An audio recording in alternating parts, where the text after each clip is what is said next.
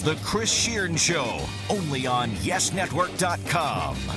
Hello, everyone, and welcome to a brand new edition of the Chris Shearn Show on YesNetwork.com. And also, as you all know, as you all have heard before, you can subscribe to this on iTunes for free $99.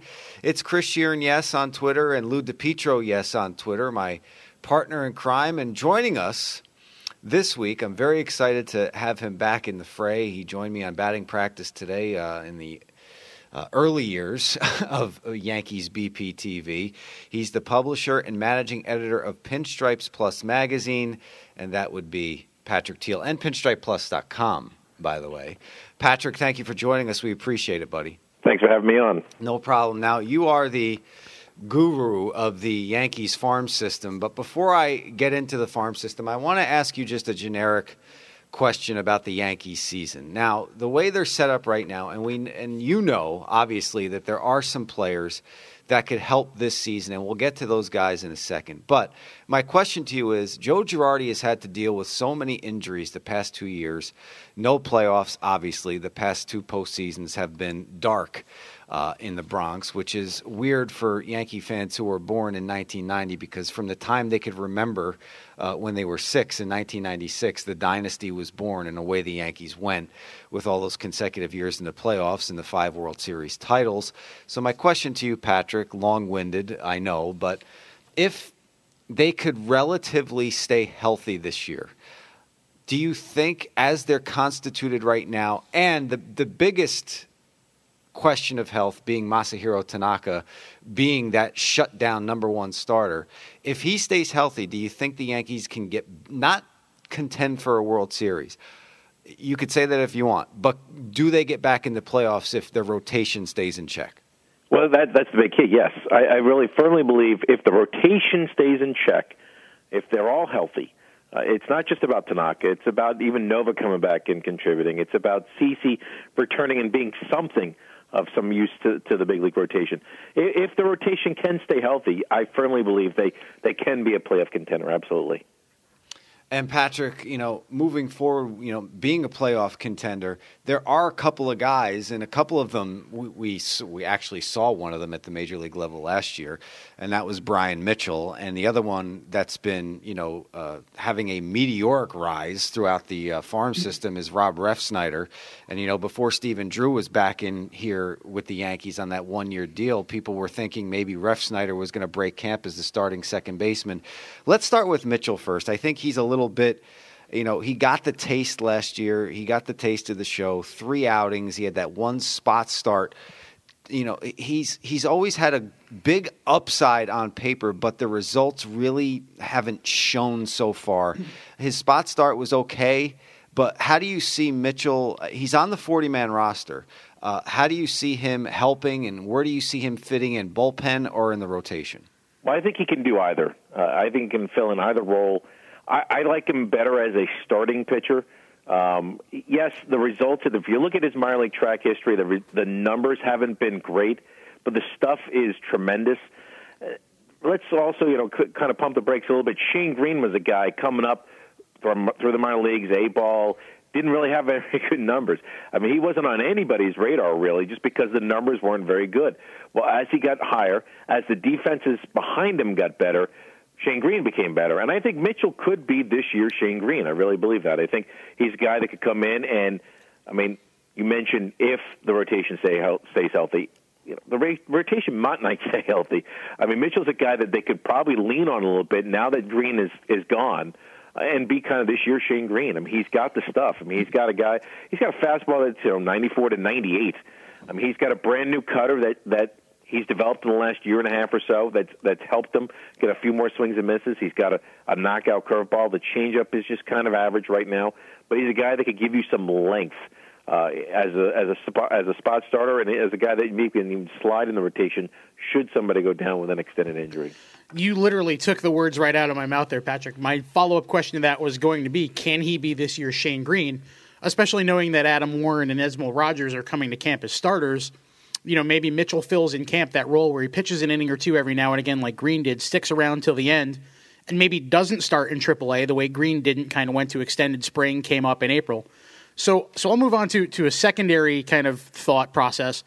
one of the non-roster invites that's drawing a lot of attention, and rightly so, is Luis Severino, who has gone from, virtual unknown to a top 20 prospect, top 25 prospect in baseball, dominated at multiple levels all the way up to Trenton last year. As much as Brian Mitchell could maybe be this year's Shane Green, a guy who came through the system, slow rise, now getting his chance, is there a chance, if the rotation doesn't stay healthy, especially Severino pitches just way too well to the point where the Yankees say, we might as well give this kid a shot and see what he's got on a low-pressure situation? Well, with a guy with an arm like his, you never say never. I mean, absolutely, he's got a shot. I mean, a lot of things would have to go wrong for the Yankees for him to get that shot. But I think there's a chance he could do that this year. Absolutely. I mean, it all depends on how quickly that slider becomes a consistent weapon for him. He's got the big-time fastball. He's got the big-time changeup, and he throws strikes. The big thing that if he comes out in April and early May and he's got that wicked slider that he has shown at times, and it's a consistent weapon for him, yeah, he might be too much to keep down in the minor leagues, especially if there's a real big need at the big league level. Talking to the publisher and managing editor of Pinstripes Plus magazine and pinstripesplus.com, Patrick Teale. Once again, we thank you for joining us there, Patrick. I'll keep it with the arms, I guess. We'll get back to Ref Snyder in a second. We heard a lot about him last year, obviously, and over the course of the offseason until, of course, Stephen Drew was picked back up. But I want to talk about another guy, Jacob Lindgren. He was the elite college closer at Mississippi State, jumped all the way from the draft to the big leagues by the end of 2014. They thought that could happen. It didn't. He made it all the way to Double-A Trenton. He had a combined 2.16 ERA and 25 pro innings. He'll turn 22 in March. He has that fastball slider combination. Do you think, and this is coming off the heels of the Yankees really having, if you look at their bullpen last year, they had one lefty. They had Matt Thornton. You could throw somebody else in there if you want, but then the scraps, so to speak, the of what only happened noticeable lefty was Matt Thornton. He didn't even finish the season with the Yankees. He went down to D.C. Now it appears, Patrick, that they could have, and I'm not saying Lindgren's going to make the jump this season, but it appears that the Yankees and Joe Girardi have a little bit more as far as left-handed pitchers to toy with. And, they picked up Shreve from the Braves in the Banuelos trade. They have Justin Wilson now for the Pirates. They spun him for Cervelli. They picked up Andrew Miller in free agency. So with Lindgren also in the mix there, not saying that he'll make the majors, but the Yankees have more options there with the lefties in the bullpen now. Absolutely. I mean, Lindgren's in that mix. A guy that we haven't even talked about yet is Tyler Webb. I mean, he's another guy that he had a meteoric rise through the minor leagues last year as a left-handed pitcher. Doesn't have the stuff that Lindgren has. Lindgren's certainly higher on the depth chart, but even Webb's a guy that gives him some options. I mean, I think you just mentioned the guys. I mean, with Wilson in the fray now and Shreve and obviously Miller. I mean, Lindgren was a guy heading into the offseason that you could have banked was going to be on the big league team just because he's that electric. He's got three pitches. You mentioned the slider and the fastball. He's got a really good changeup, too. Wow. This is a guy that's got three pitches, and they all move. That's his big. I mean, it's his biggest strength. It's also his biggest weakness because sometimes he can't always control the pitches where they're going. I don't mean wild, but wildly effective. I mean, he'll miss the zone for a few pitches at a time, but he's got an electric arm. He's a guy that, right now you have to bank him more on for 2016 than you are 2015, just because they have a lot of depth now, as you mentioned, of the left-handed relievers at the big league level. Between Miller and Wilson just alone, that's two right there, which is one more than they had at any point last year before September. With Lindgren and Webb, and we didn't even also mention James Pazos, who has been, coming through the system quickly, went to the Arizona Fall League and pitched well a couple falls ago. With the way the Yankees bullpen is situated now, where Andrew Miller is really the only one who's actually, I guess, technically under contract, the way you look at it, all these guys are arbitration eligible with the Warrens and the Betanceses, or pre-arbitration eligible in his case. Is that good or bad for these guys like Webb and Pazos now? There's a lot of guys in the system. There's 5 more lefties in the system than there were a year ago that are kind of on the radar. But now do they realistically have a chance where any of them, how well they pitch, because they're so interchangeable almost, they could be the guy at any given point in time? Well, I think it's both. I'm definitely, it's a big positive and a big negative. There's a lot more competition. I like the competition, to be honest with you. A guy stumbles a little bit. Hey, there's a guy right behind you willing to take your job if you're not willing to, if you're not able to come in and get the job done. At the same time, it offers the Yankees a few more tradable assets. I mean, if these guys, let's just say hypothetically, they go with Miller and Wilson and Shreve as the left-handed guys out of the bullpen. I mean, that's three lefties right there that they could do real well. Well, what if the guys behind them are doing real well? All of a sudden, I mean, we all know left-handed relieving is kind of a hot commodity, especially around the trade deadline. I mean, you could trade any of the guys at the big league level and still have guys that are ready to step up behind them, and vice versa. You could trade some of the guys behind them as well. So I think it's a great problem to have. And Patrick, let's go back to Refsnyder now. I know he was a college outfielder, but he went to second base. He had a lot of success. Double-A Trenton, Triple-A Scranton last year. It was on the radar. We were waiting for that big call-up. It didn't happen. Didn't get the taste of the major league level. Do you think, now because they brought Steven Drew back and because, I hate to say it, but the Yankees outfield is a bit brittle. You have Carlos Beltran in right, and, he couldn't stay healthy last year. And Jacoby Ellsbury has had issues with injuries all throughout his career, and Brett Gardner's been banged up the past couple seasons as well.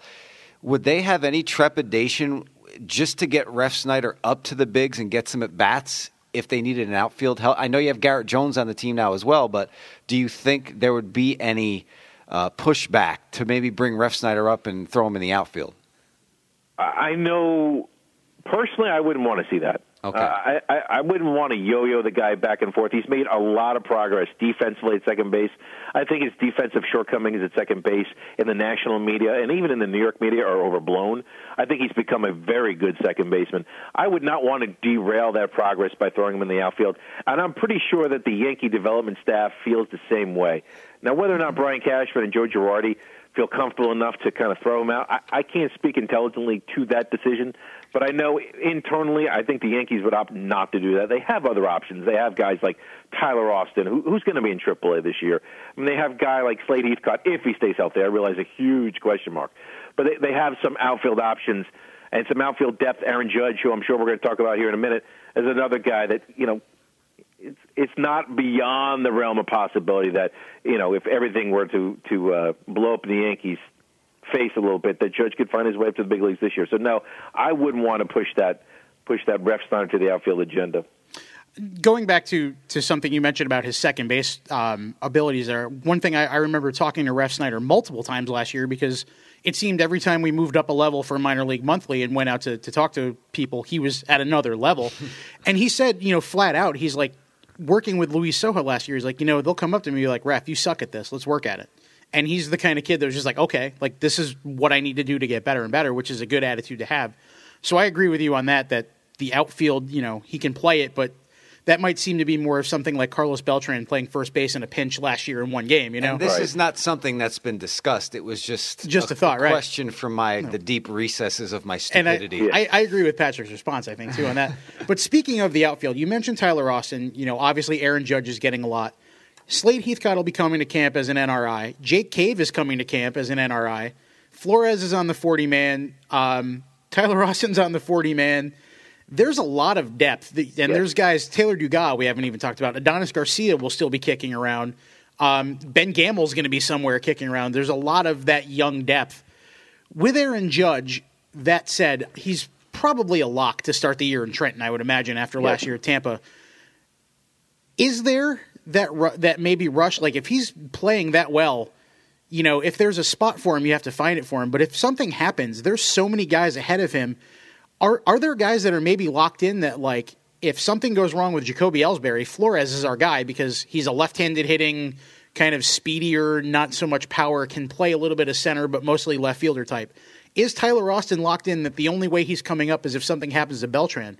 Are these guys almost such typecast in a way that this is our second in command and you're coming up in that case, but it's going to be tough to play your way onto the team with the three outfielders the Yankees have? Yes, for the most part. That's the short answer. Austin and Judge are a little bit different in that they provide some right-handed power on a team that has a lot of left-handed bats. So I think, we're talking about Tyler Austin. Let's take him first. I mean, he's a guy that was dealing with a bad wrist injury for the better part of a year and a half. And those, as we all know, those wrist injuries, they're fluky. I mean, you don't know how long it's going to take, and he had a really, really good second half last year. Now, he's a guy that you could bring him into camp, huge makeup guy. I mean, he and Refsnyder kind of remind me of the same guy. I mean, they are huge makeup. I mean, Derek Jeter-like makeup type guys. I mean, he's a guy that could come into camp and just wow people, and all of a sudden that wrist is completely healed and starts hitting some bombs. All of a sudden he becomes not so much just an emergency backup option, because he might become a realistic option, especially if Beltran isn't, 100%. Just because he can provide something the Yankees desperately need, and that's some right-handed power. Judge the same way. Now, I think Judge is going to have a much longer leash this year to get to the big leagues, just because he only played, for his first full year last season. But he also has the huge upside. I mean, you're talking about a Giancarlo Stanton body. I mean, the guy's 6'7". He's enormous. Looks like Jimmy Graham at the plate. It's unbelievable. So he's got that huge upside. So he can come in almost like Peter O'Brien did last year, go in, maybe hit 20 bombs in the first couple of months in Trenton. All of a sudden, he's kind of maybe opening everybody else's eyes, saying, you know what, maybe he can contribute at the big league level now. So I don't know that those two in particular are necessarily injury-only backup guys. Ramon Flores right now, because he missed a good portion last year, he's probably an emergency, an injury emergency backup guy right now. With those two guys, obviously the right-handed power, like you said, is big. Flores, his profile fits more of the left center fielder guys. There's two guys in particular that have been among the top prospects in the organization every year for the last umpteen years, it seems, that are now at the point where this may be it for them. And I assume you can already tell I'm talking about Slade Heathcott and Mason Williams. Yes. Mason getting put on the 40-man roster this year, there are people who say his speed and defense are major league ready right now. It's the fact that he's hit 220 2 consecutive years at Trenton and Tampa that kind of worry them. These two guys particularly this year, Slade with the injuries, Mason with the inconsistency, is this the year where it's like if they don't do something now, that's it? Yeah, I mean, especially in Heathcott's case, because he's a minor league free agent. So if he comes back next year, comes back this year and he's hurt again and he's not getting enough at bats. I mean, this is a guy that needs 500 at bats. I mean, I don't even care what numbers he puts up. He really needs 500 at bats because he hasn't done it yet. So yeah, I mean, especially with the depth. I mean, we're talking about Judge and Cave and Austin and Flores. I mean, they've got a lot of outfield upper minor league level depth. So if Heathcott can't stay healthy, yeah, this is going to be it for him. Mason Williams, a little bit different. Yes, I think you probably err on the side of being more on the Heathcott side of things as far as he's got a very short leash. I think his leash is a little bit longer. I think his numbers last year are a little bit misleading. He wasn't nearly as bad as the numbers looked. I mean, I saw him really put some charges in the balls that were right at defenders. I'm not saying that's the way he was all the time, but he could have easily had some much better numbers last year. And I think the thing that we have to remember with Mason was he had shoulder surgery a year and a half prior to that. So, like we were talking with Tyler Austin, I mean, sometimes these injuries take a little bit longer to heal. And I think in the prospect game, people hear about these guys for a couple of years. We're still talking about young men here. I mean, they take a little longer to develop. And if they got an injury like Mason Williams, like Slade Heathcott, sometimes we almost get that prospect staleness, if you will, while we're viewing them. I think both these guys can still contribute. The leash is going to be a little bit shorter, but they still have something left in the tank, I believe. Hey, Patrick, Chris again, and, I want to go back to Aaron Judge, and, sometimes experts, quote-unquote, will throw out comparisons to certain players when they see them for the first time, sure. And the comparisons that I'm seeing with Aaron Judge, the guy hasn't stepped on a major league field, and people are saying he's Dave Winfield. You've seen him. I mean, do you see some similarities in the two there? You do. Yeah, I mean, I don't see how you couldn't if you've seen him play. Okay. The thing that stands out with Judge, I mean, the first thing that stands out obviously is his size. I mean, he's a legit 6'7", right? I mean, he looks like he could be, a massive tight end in the NFL, one of the best. Jimmy Graham. But what's crazy? You did about say Judge, that, didn't what you? I didn't expect. I expected to see that. What I didn't expect to see was how short his swing really is, how great his plate discipline is. This is a guy that rarely swings out of the strike zone. So, yeah, you could throw out the Giancarlo Stanton comps just because he's so massive, but this is a guy that's got a little bit more refined swing. I don't know that the in-game power is quite on the Stanton level. I mean, when you hear Stanton, that's the first thing you think of. You think of size and power. Mm-hmm. Judge has got raw power, but I don't know if the in-game power is quite as impressive as his overall hitting. I mean, this is a guy that can hit. So yeah, I think when you see that, yeah, the Winfield comps are automatic because he's got that command of the strike zone as a big, tall guy. He's definitely playing above what expectations might be for a guy that size, that young, and with that much raw power. There's another guy that's going to be with him. Again, this trend and selling point, I think this year is just going to be like, we've got these 5 guys, come see our game. And it's another guy who 2 years from now could be a legitimate long-term replacement for a veteran whose contract expiring. And that's Greg Bird at first base. Sort of a similar makeup coming through the minors in what scouts have said and what people have observed. Then he goes to Arizona, and he's the MVP of the Fall League. He just dominates out there in Arizona. This guy has gone from, hey, maybe he's something, to, hey, he's definitely something, to, hey, he's continued to be something.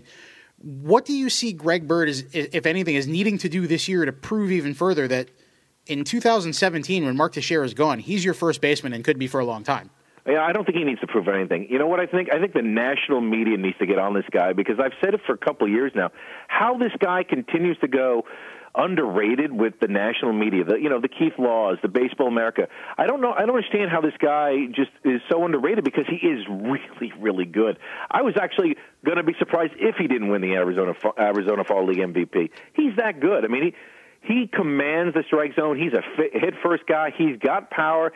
He's not a flashy defender, and I think that's kind of what people are looking for to kind of make him that household prospect name. But he's a pretty good defender. He's not going to be Teixeira at first defensively, but you know what? He could be a better hitter. He could be a much better hitter. I mean, I've seen him take an 86-mile-an-hour slider inside and then turn around a 97-mile-an-hour fastball outside, and it's like, I mean, who can do that? I mean, the things he can do at the plate is pretty special. I firmly believe he's going to be Teixeira's long-term replacement. I think he's going to be one of these cornerstone guys. I think he and Judge are 2 guys you can absolutely build your lineup around. Now, there were 3 players, Patrick, that we discussed that you thought could make an impact in 2015. One was Ref Snyder. The other, obviously, was Mitchell, who got a taste, as we mentioned earlier, last year. The last one, a right-handed pitcher, Nick Rumbelow, went from low-A Charleston to Scranton, Wilkes-Barre last year. He posted a 2.64 ERA, 44 combined appearances, averaging nearly 13 strikeouts per 9. Being talked about as a good candidate to open ice as a breakout prospect this spring. What do you see? What does he bring to the table? What does he feature? What's the lowdown on Rumbelow? Rumbelow for me is Robertson Part 2. I mean, he's David Robertson is what he is. I mean, he throws sneaky quick fastball like Robertson. He throws a little harder than Robertson. I mean, Rumbelow's a guy that'll average 93 to 95. He'll pop some 97s, and it comes in a lot quicker than that. Late move? Is it late? You see the batters generating late moving? From it. And then he's got a really good curveball.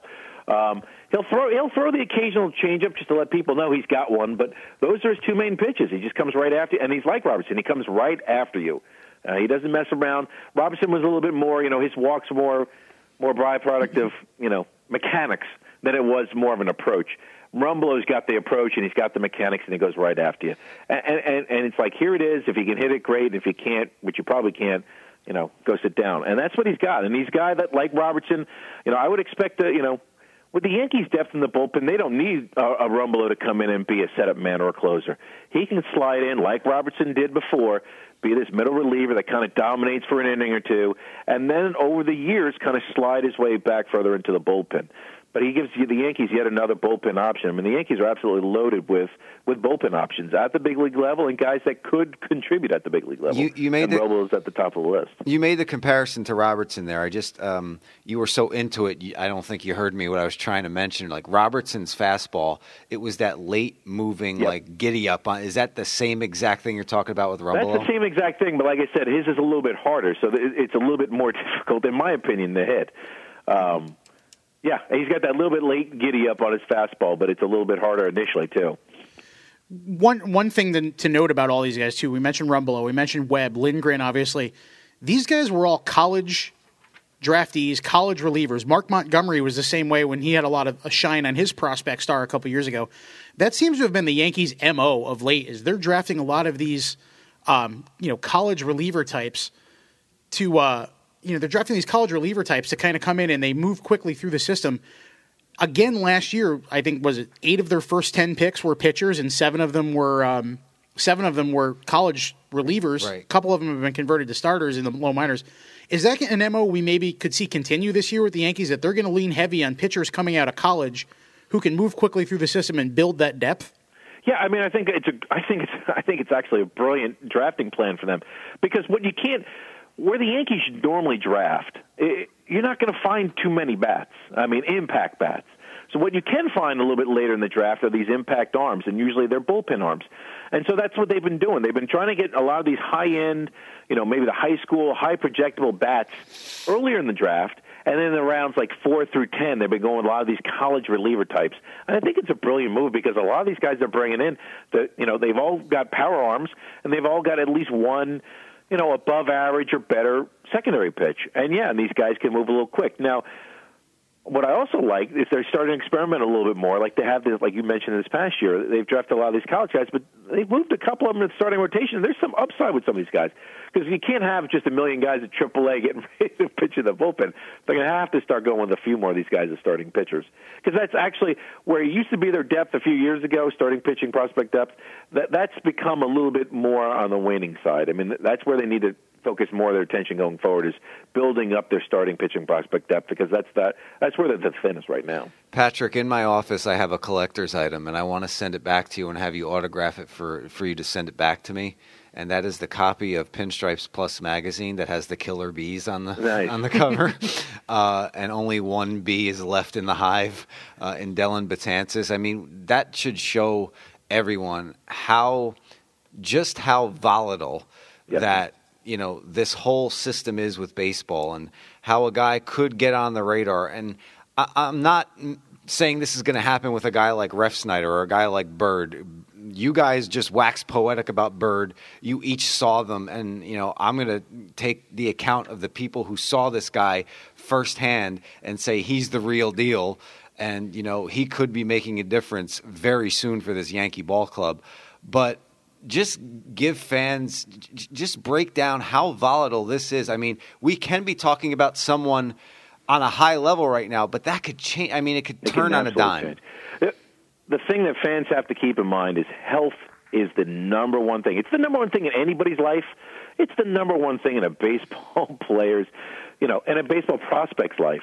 If you're not healthy, if you're not healthy enough to stay on the field, your prospect status, your place in the game can change in an instant. And it has. Brackman was the same way. Brackman, all of a sudden, he couldn't stay healthy. Manny Benuelos, Tommy John surgery. I mean, I wouldn't close the book on Manny Benuelos, by the way. I know you loved him, yeah. I still love him. And Betances was a guy that had Tommy John surgery. He took a little longer than fans wanted to see. So I think a lot of fans and even the media sometimes, they hear about these guys, and they're a few years away.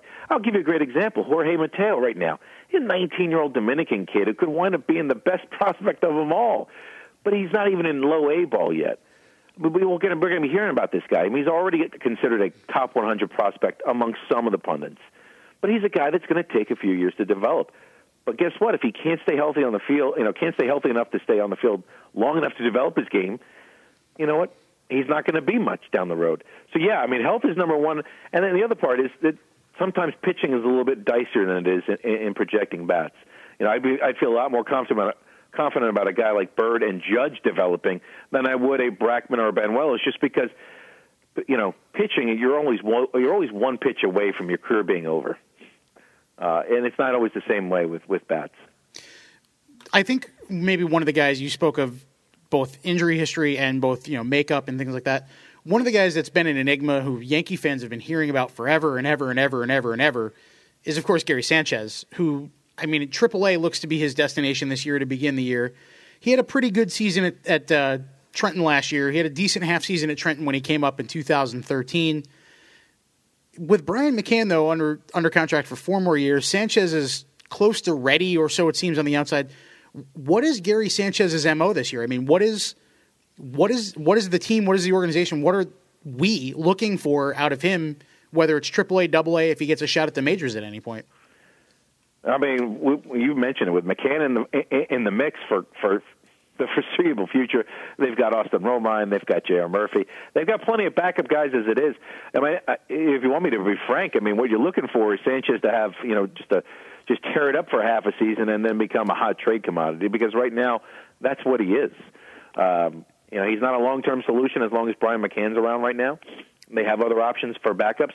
I mean, I think that's what you're looking for, Sanchez, is just kind of be that guy that maybe can help bring in a player that can help in other areas. That said, Domingo Germán, is on our list of hot prospects. He's on the 40-man. He's a guy that came in with the Nathan Eovaldi trade. You mentioned Jorge Mateo earlier. Just give Yankees fans and give us a couple of guys, 2 or 3 guys in the system this year. Who are guys that you might want to look for in the lower minors, maybe lesser touted prospects, but guys that really could make an impact at some point going forward and can make a name for themselves with a good season in 2015? You mean outside Jorge Mateo? Absolutely. Because Jorge Mateo is going to be the talk of the town a year from now, I guarantee it.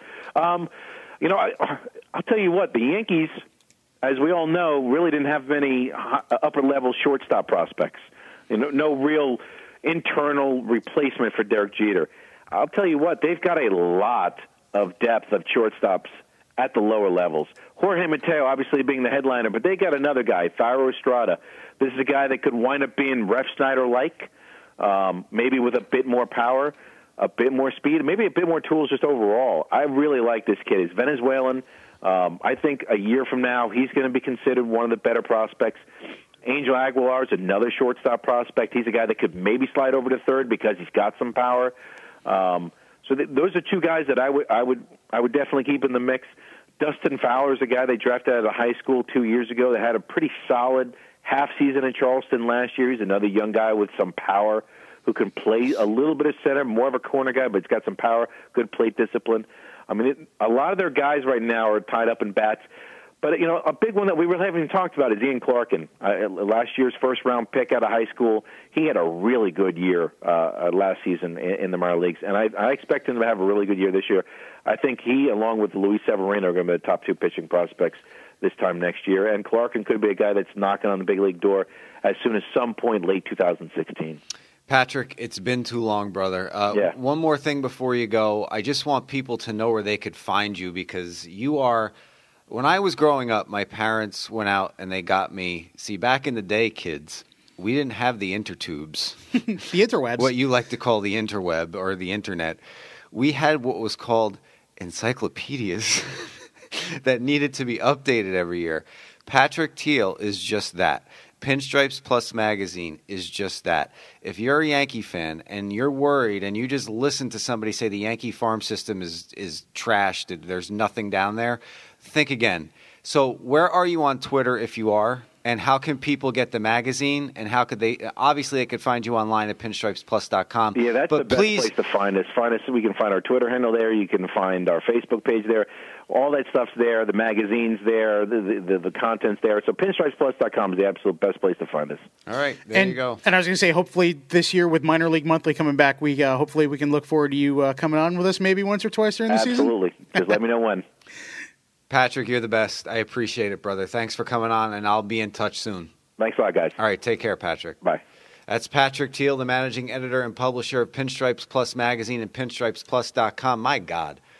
I mean, he used to join us on BP, and he knew more than anyone about everything in the Yankees minor leagues, and that's going back before 2009. It's 2015.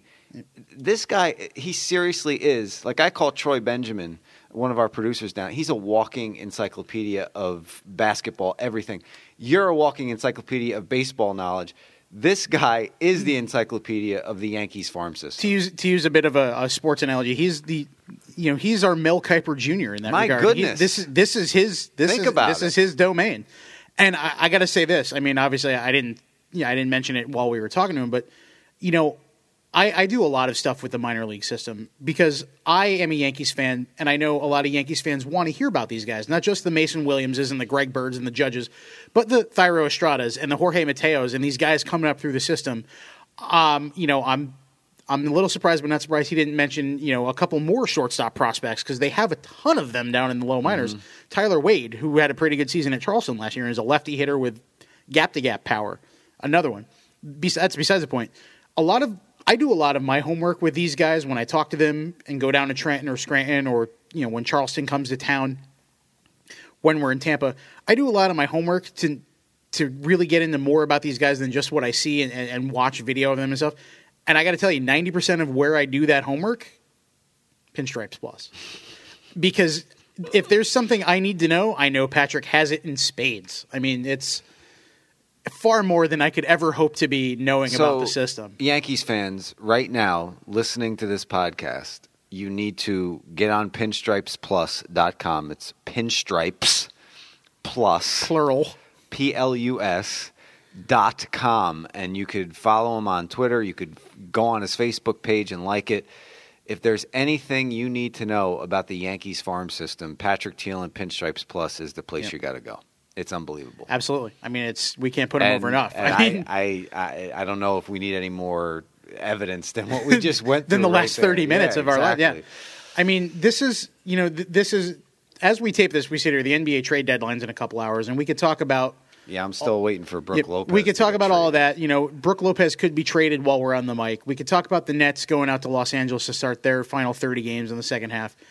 And realistically, all that will be out of date within the hour it takes me to produce this and put it up on the web. Right. Which is why this week has been a look at the minor league system, and with spring training starting on Friday, kind of our little preview of the baseball season. This is a very good time for the Yankees farm system. I mean, we mentioned a dozen or more guys by name who are all not only future stars in waiting, perhaps in the case of Judge, Bird, Severino as the top three, but guys who can have an impact now. Jacob Lindgren, he moved quickly through the system, and he might have a little bit more of a leash, as Patrick said. He could have an impact. If the Yankees need a lockdown lefty, look at what Brandon Finnegan did for the Royals last year. He came up in September. He was a lefty matchup guy, made the postseason roster, pitched very well, got his feet wet, is going to be a big part of their team going forward. From college to the pros in 2 months. In 2 months. Yeah. And made an impact in the damn World Series. Yeah, exactly. I mean, he could be that kind of guy. We look at Ref Snyder has been on the cusp, for a year now. He's the hot name. Austin could be in that spot too. These guys like Tyler Webb and Rumbelow and even down to James Pazos, who we barely touched on. I mean, these guys are legitimate bullpen options. The ones that are on the 40-man roster have a little bit of a heads up, obviously, or leg up, I should say, because they're up and down, call upable. But if let's just say if Tyler Webb is dominating at AAA and Jose Ramirez is hurt again, or he's not as effective as he could be, or something happens, it's a DFA and a call up right away, and there's just so much competition that you got to produce, and if you do, there's a chance. Look at the Yankees bullpen right now. Chasen Shreve is 24. Now, he only had 15 games with the Braves last year, but he was effective. Yep. He was good. Lefty. Justin Wilson's 27. Got him from the Pirates. 70 appearances for them last year. He was a workhorse for them for the last 3 years. He was. Andrew Miller, another lefty. He'll be 30 in May. I think he's the old man. He's the elder statesman. And think about that. With a straight face, think about that for a second. The oldest person in the Yankee bullpen is 29 Think about this even further. Lindgren turns 22 next month. If Ivan Nova comes back, let's say June 1st. Okay. Because you put him on the 60-day DL to open up a roster spot, and then you bring him in. He comes back on June 1st, and he bumps Capuano to the bullpen, and Esmil Rogers goes away. Let's just say that is the case. Hypothetically.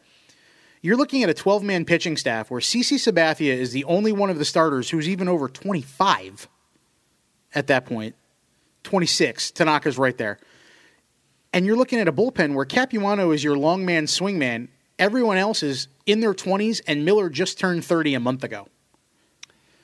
Think about how people perceive the Yankees, that they've been this aging team for the last few years, fading glory, fading dynasty. They sign old guys to big contracts, which in some cases they do. They signed Carlos Beltran to a 3-year deal. He was already in his late 30s. But you're looking at 4 starters out of 5 who are in their mid-20s or younger. 5 out of 7 guys in the bullpen who are in their mid-20s or younger, with a guy at 30 who is one of the most dominant relievers in baseball. If the Yankees stay healthy, and look, this is not people hear he's a homer, blah, blah. That has nothing to do with being a homer. If the Yankees stay healthy, they're not good. They're great. They're scary good. Yeah.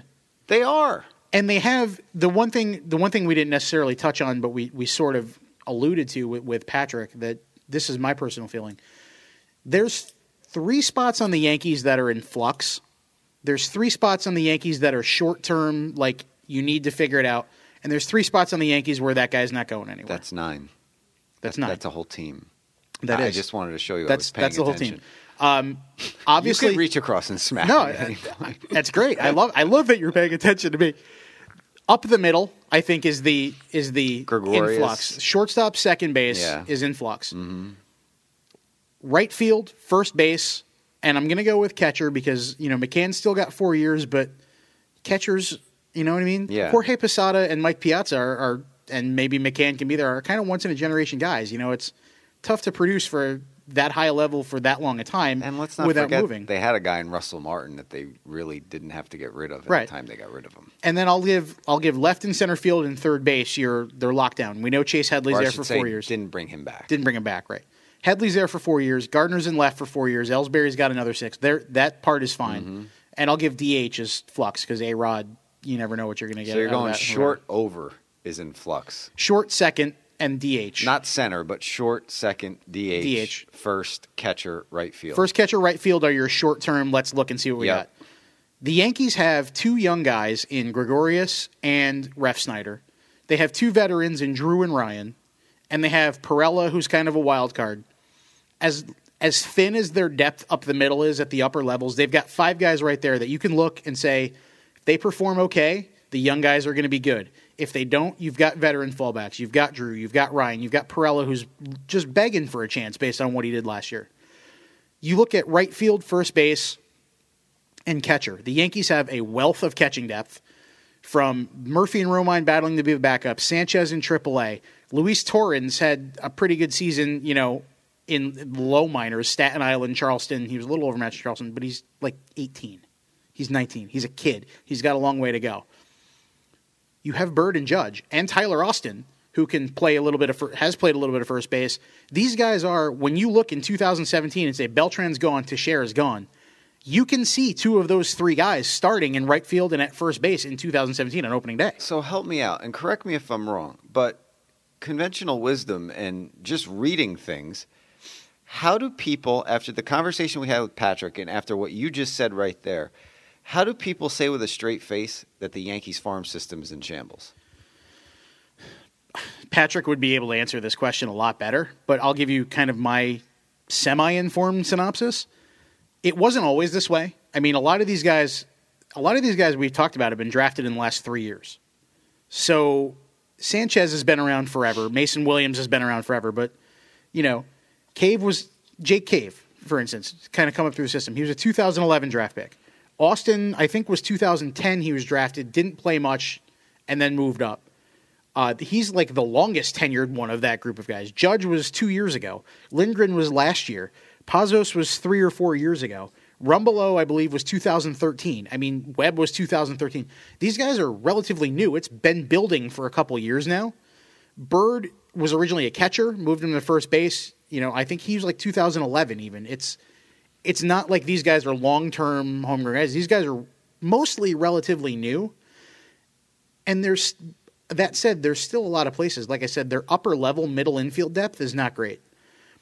We can talk about the Thairo Estradas, the Jorge Mateos, and the Tyler Wades of the world. Those 3 guys are probably going to start the season at Tampa, Charleston, and Staten Island, or in the GCL, depending on how aggressive they get with a couple of them. Up the middle further than that, Cito Culver might be the starting shortstop at Trenton. He's been around forever and hasn't really proven he belongs in the system after his minor league, once he's a minor league free agent. He hasn't really done much of anything. Ali Castillo had a great winter ball. He was the MVP of Trenton's run to the Eastern League Finals. He was the MVP of the Eastern League Finals 2 years ago when they won it all. But he's not exactly a sexy, hot, shiny prospect. They signed Nick Noonan and Freddie Galvez and Cole Figueroa to minor league deals, kind of like the Yangervis Solarte types this year. These are not sexy names, but these are the guys that are going to be playing the middle infield, and Ref Snyder if he goes down to AA or AAA. These are the guys that are going to be playing the middle infield in the top 2 levels. So there are places where there's a lack of depth or just not great depth, but there's a lot of places like the outfield where if you could only put 4 outfielders on a team, there's a guy who could legitimately be a AAA or major league option that would be in single A because they have 10 guys for 6 outfield spots and maybe a DH at the top 2 levels, depending on how the roster construction plays out. There's guys that aren't going to get a lot of playing time at the top levels in some spots that could probably be a major league option somewhere. And let's go back to Bird for a second because, your eyes popped out of your head almost when Patrick was talking about him. We've talked off the air about Greg Bird more than once. Mm-hmm. How scary good could this guy be? I'll just read what I wrote to you while Patrick was talking about him. If the Yankees, I'll sanitize it a little bit because I wrote it in shorthand. You wrote it salty. If the Yankees are scuffling in August-ish of 2016, Mark Teixeira's career might end quicker than the end of the year. Like, they could just be like, you know what, you're DHing. We're going to bring this kid up and see what he's got. He's that good, but not because, you look at Judge, you look at a guy who's 6'7", he's massive, but then you see him and he can hit, and he's got raw power, he can hit it a country mile, and he's got a cannon in right field, and he can run for a guy who's 6'7", 250. You look at Bird, he's not terribly, he's a big guy, but he's not terribly impressive. If you look at Kyle Roller, he looks like an offensive lineman. He's a big dude, and he mashes. Not so great defensively at first base. His average has gone down a little bit the last couple of years, but he's a masher. And he's going to play first base at AAA, and you'll see a little bit of him in camp. Bird hits. He's got great plate discipline. He led the minor league system in walks 2 years ago. In a system where you got a lot of good hitters, good contact hitters. He led the system in walks. He hit 14 home runs last year because he missed 2 months because his back was hurt. He had a back injury that he missed. I think he came back in late May and played 102 games between 2 levels. And you got to figure that back maybe hampered him a little bit even when he came back, just like Tyler Austin with the wrist, just like Mark Teixeira with the wrist, just like anything. I think he hit 22 the year before that in low A. He had a monster season. He produced again in Tampa. He's produced a little bit in Trenton when he was there last year.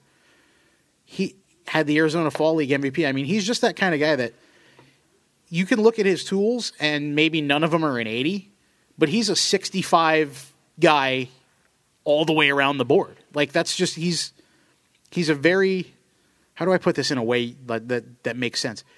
He's very good at everything, not necessarily great at anything, but very good at everything and good enough in the areas where he doesn't have to be very good to make an impact.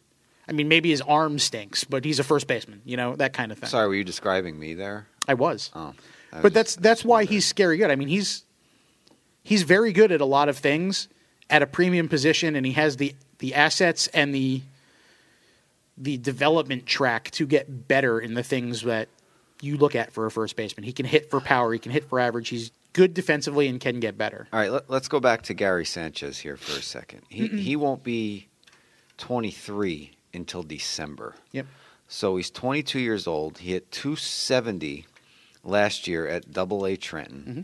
He had 13 homers and 65 RBI. Yep. Now, if he starts the season at Triple-A, Scranton, and he tears it up, like Patrick said, this is why I want to bring this back around. CC Sabathia, Masahiro Tanaka go down. Is this the kind of guy that you could spin to bring another top-tier starter in a trade? I don't know how Patrick would feel about it. I don't necessarily think he's the linchpin. I don't think it's like... But could he be part of a deal to help the Yankees? I don't think it's going to be a Jeff Bagwell for Larry Anderson type thing where it's a 1-for-1 and he's the guy. No. Him. There'd be other things involved, but...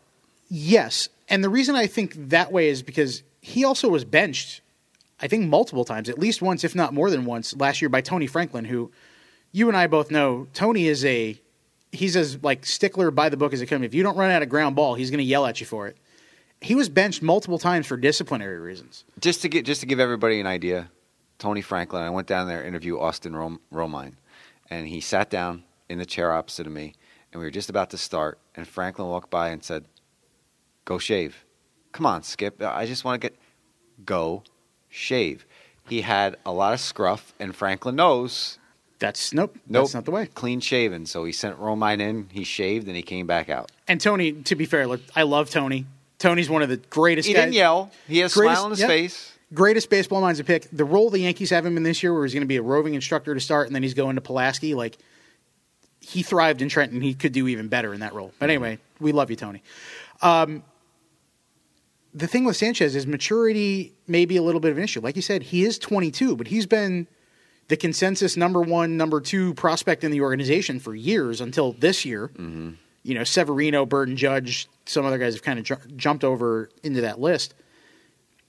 Maybe he's a victim of his own hype a little bit, but like maybe he's got some off the field maturity issues that are the problem. Now, can that be rectified? Sure. There's a lot of guys that have that. Warren Sapp had those issues too. He's one of the greatest, defensive linemen in NFL history. But is he the guy that can bring, if he's raking, can he bring you something in return? Absolutely, because like Patrick said, catching depth is never an issue. Too much catching is never an issue. No, neither is too much pitching. And the Yankees seem to have, I don't want to say sure things, but they do have options. Whereas in years past, it was, if something goes wrong, we're in trouble. And I'll give you another couple of names of guys that I sort of mentioned when we were talking about the fact that there's, seemingly 15 outfielders in the top 2 or 3 levels who can make an impact. You look at a guy like Taylor Dugas.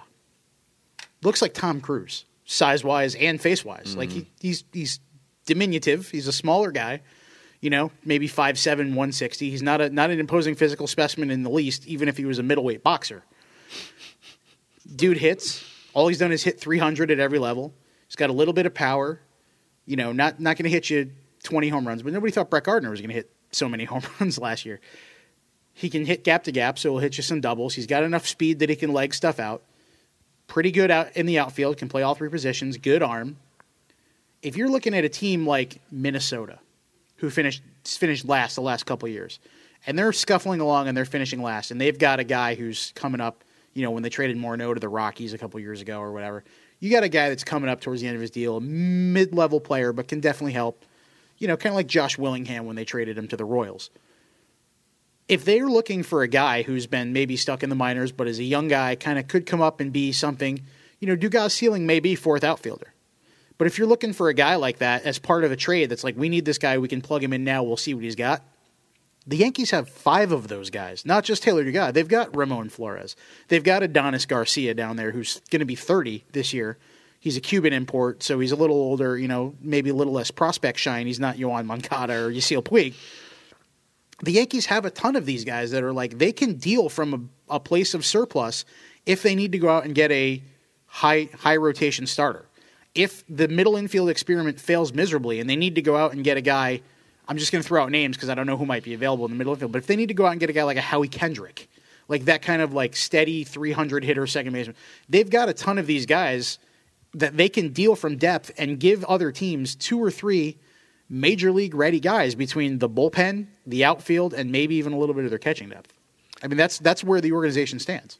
Now, if you're not smarter out there as a Yankee fan after listening to this podcast, and you can listen to it more than once. You read books more than once. And you can listen to it in September and see how right or wrong any of us are. Right, but that's the great part of it. This is why we do this. We put ourselves on the line and we make these comments because it's our job. It's what we get paid to do. And Lou did a tremendous job, and Patrick Teale, the managing editor and publisher of Pinstripes Plus magazine and PinstripesPlus.com, did an amazing job today with us.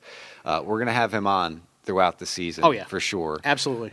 So I'm sure he'll be requested for us to have on at certain points as well. So, and look for Lou's Minor League Monthly as well. Patrick will join him during the season. But I just thought he did great today. I do. And, if you want to look at the Major League roster, starting tomorrow, we have, for the next 45 days, starting tomorrow, every day, a look at all 40 of the current men who are on the 40-man roster, a handful of top prospects. Spoiler alert, it's Lindgren, Judge, Ref Snyder, and like the top, and Severino, and one more who I won't name because he's TBD. But we'll just have a capsule profile of where they've been, what you can expect out of them, kind of in terms of, not necessarily we're going to say he's going to hit 300 with 30 home runs, but like production-wise, where they might hit. So you can look at that for the Major League team. I mean, camp starts tomorrow. If you're not excited right now about Yankees baseball, you're not a Yankees fan.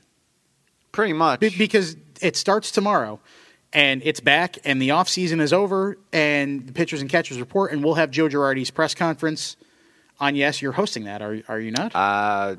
Yeah, you'll see me for about 40 total seconds. The clean-shaven Chris Shearn. Yeah. Are you doing Nets tomorrow night, too? He's back. Yes, I am. The double duty. Look at that. 10 o'clock Nets against the Lakers. So, I mean, if you're not excited, I'm looking forward to it. I mean, we'll be in Tampa. The .com team will be in Tampa 7th through the 14th of March. I can guarantee you it's going to be another roller coaster ride. I mean, it's going to be, there's going to be valleys. But see, this is what I say every baseball season. I'm a broken record. With baseball season, you can't take a 3-game series sweep in April and think the season is over. But that's the way fans in this area react.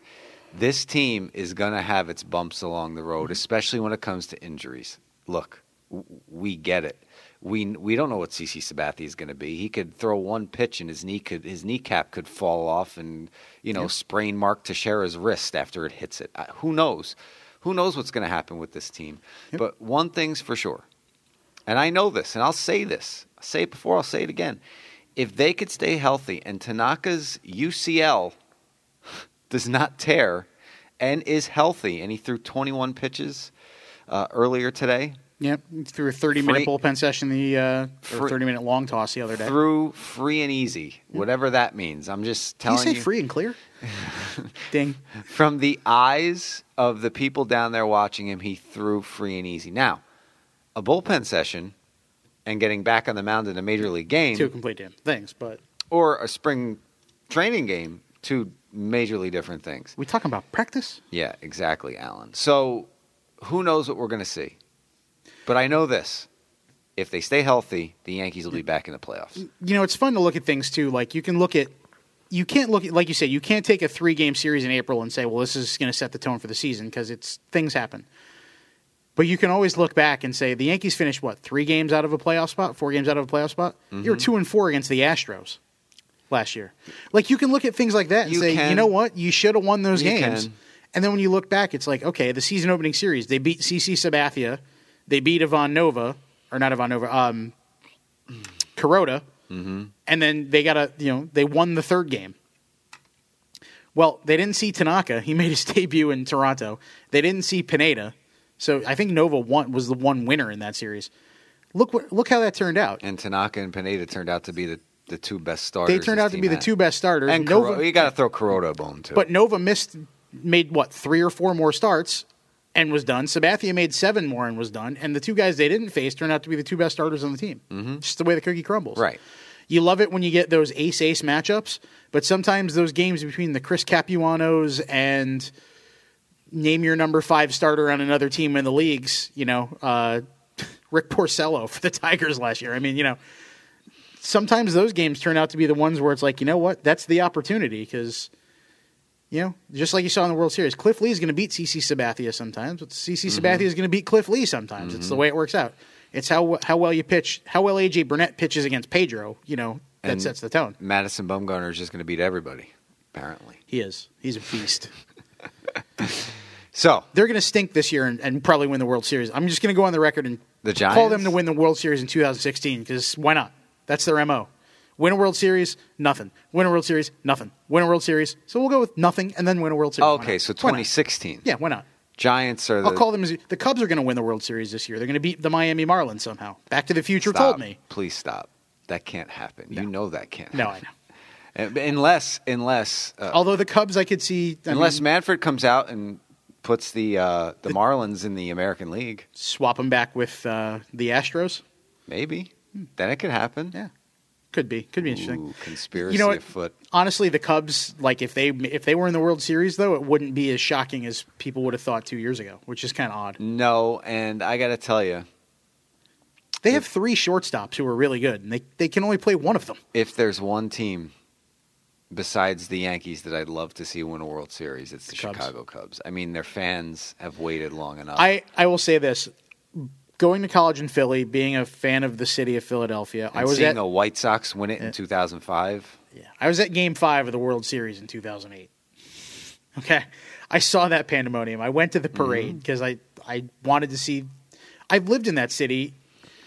They made their teams made 2 appearances in the finals in the 5 years I lived in that city, and I think that was like a record for most appearances in the finals for any of their teams in a 5-year span.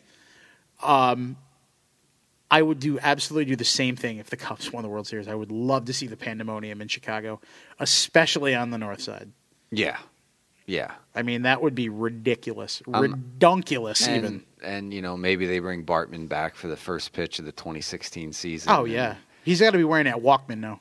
Kind of like the Red Sox brought Buckner back, and everybody gave him a standing ovation, and he cried. I just, the guy's a scapegoat. Do you remember Celebrity Deathmatch on MTV? You remember that show, the claymation show? Yes. How have they never done Moises Alou versus Steve Bartman? Come on. Would have been a good one. Good fight, good night. Would have been a good one. That would have been interesting. And I could see we're both looking at the clock to make sure we've hit an hour, and we just did. So we're just trying to make sure we don't ramble too long. I guess we could shut up now because we've hit an hour. No, I mean with camp starting tomorrow, I mean it's here we go. This is it. Yeah. This is we've got a good team here. We've got a good farm system here. We've got a lot of guys who can make an impact, and as Patrick said, it's all health. Now it's the countdown to opening day, and then it's 6 months. 45 days from tomorrow. 6 months of people needing to take their medication because they live from pitch to pitch. And that just means 6 more months of the awesome chicken fingers. And you know what their medication is? I'm convinced. Cowbell? Guys like Michael Kay, guys like Michael Kay, they don't know it and they didn't go to college for it, but they're paid psychiatrists. They are literally psychiatrists. They are the voice. Picture this. Michael is that he's on his nice little recliner, and people driving in their cars or listening at home. Some people are physically on their couch because they could watch it on the Yes Network. But picture people in their car. That's their couch.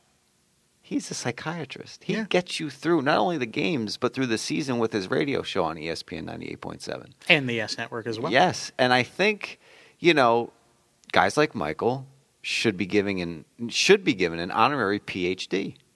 They should. Fordham University should give him an honorary psychology degree for doing what he does. And you know what? Let's be fair. Let's look across town to a team that hasn't been as successful over the last 20 years as the Yankees have. Even more so for maybe guys like Gary Cohen or guys like, I apologize for not knowing their name off the top of my head, but the Houston Astros broadcast team or the Rockies guys or, teams that aren't necessarily at the top of the heap every year. Mm-hmm. Or, Don Orsillo and Jerry Remy and those guys the last couple times Boston has been in the toilet. What? It's a lot easier to be happy when the team's winning. And when they ain't, not so much. And by June, mid-July, these broadcast teams are usually like, all right, I guess we'll put our feet up. I mean, they still do their job, don't get me wrong, but they know. I mean, the writing's on the wall. And for some of them, the writing's on the wall before the season even freaking starts. And that's got to be brutal. Yep. So we'll see. Joe Maddon's in Chicago. Good things could happen. This is going to be one heck of a baseball season. I'll be glad to be here every Thursday to talk about it with you for an hour. Let's put it that way. Absolutely. For Lou DiPietro, I'm Chris Shearn. Thanks for listening, everybody. We'll see you next week. Same bat time, same bat channel.